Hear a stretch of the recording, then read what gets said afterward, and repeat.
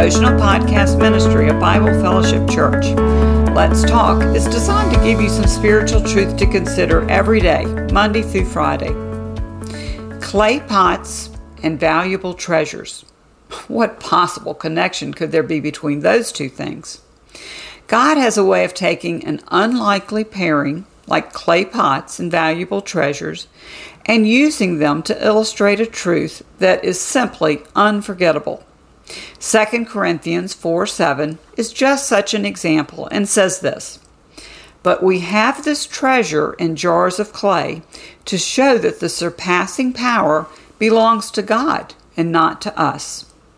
As we examine this verse and its context, it becomes obvious that the author, Paul, is identifying believers as the ones in possession of a precious treasure.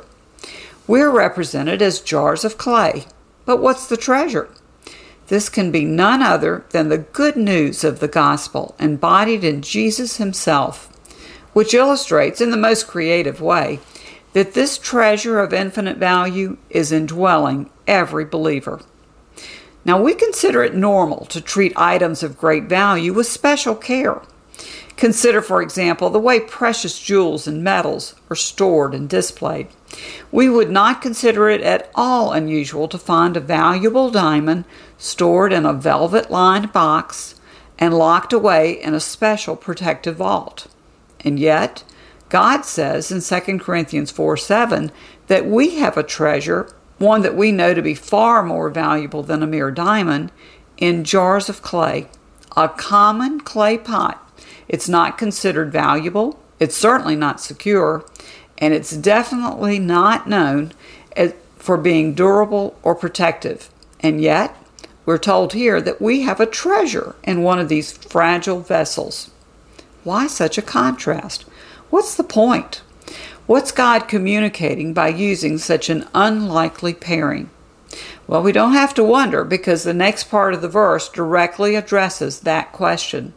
We have this treasure in jars of clay to show that the surpassing power belongs to God and not to us. God pairs the unexpected in order to teach a greater truth. Just in case there was any doubt about the source of the power that allows us to know God through Jesus, he puts the greatest treasure imaginable in a fragile common vessel, human flesh.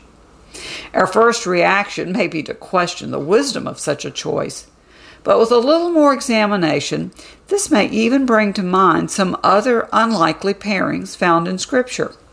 For example, no one expected the Messiah to humble himself to the role of servant and wash the dirty feet of 12 men the night he would be betrayed.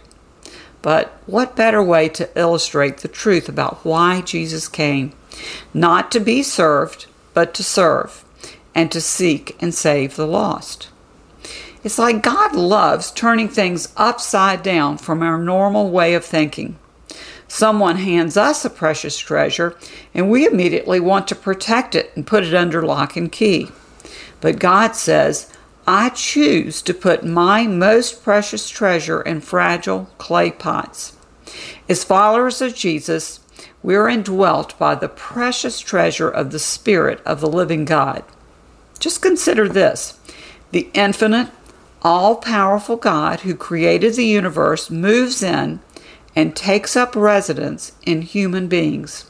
Could there possibly be any better way to demonstrate the true source of spiritual power? What a brilliant way of putting the focus of attention on what is truly valuable, the contents of the vessel, and not the vessel itself. We know our inability to change ourselves, so how could the power to bring someone else to saving faith possibly come from us?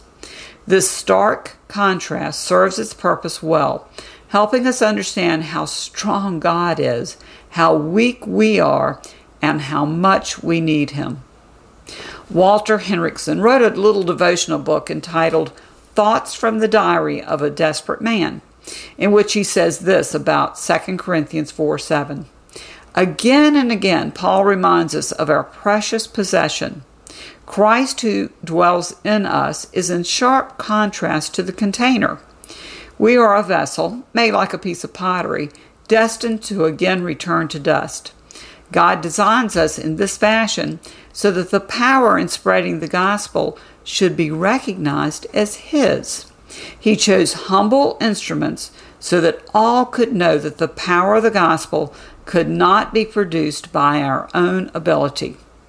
Aren't you glad the power of the gospel does not depend on you?